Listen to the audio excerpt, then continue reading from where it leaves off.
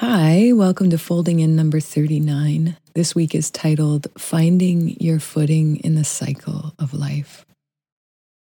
I'm going to begin by reading one of my favorite poets, David Whyte, and he says, "The only choice we have as we mature is how we inhabit our vulnerability, how we become larger and more courageous and more compassionate through our intimacy with disappearance.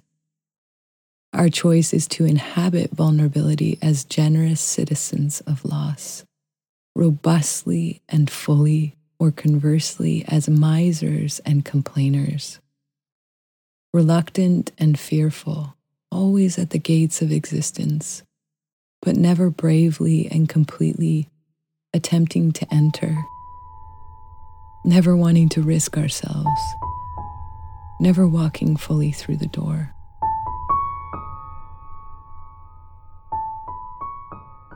We mouth the words, "I love you," to one another across a crowded table of people, dirty dishes, crumpled napkins, and a single flickering amber candle. Reading his tiny lips and getting lost in the gleam of his perfect hazel 6-year-old eyes, I curiously saw the image of a wave in my mind. And that wave had arrows pointing forward to show me its trajectory, and it carried the words, "There is a wave called love. This wave is your life."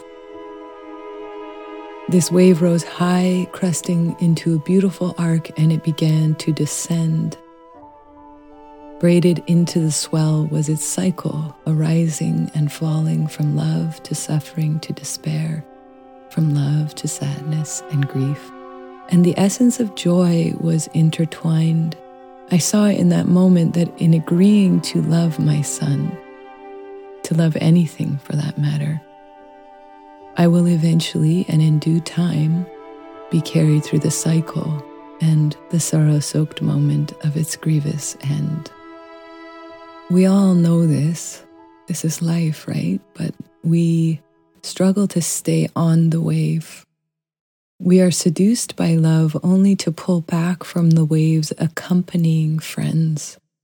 We don't know how to receive the full expression of love, so we never fully taste it. We unconsciously and daily say yes to the wave with one part of our being and no with another. We see this time and time again throughout our lives.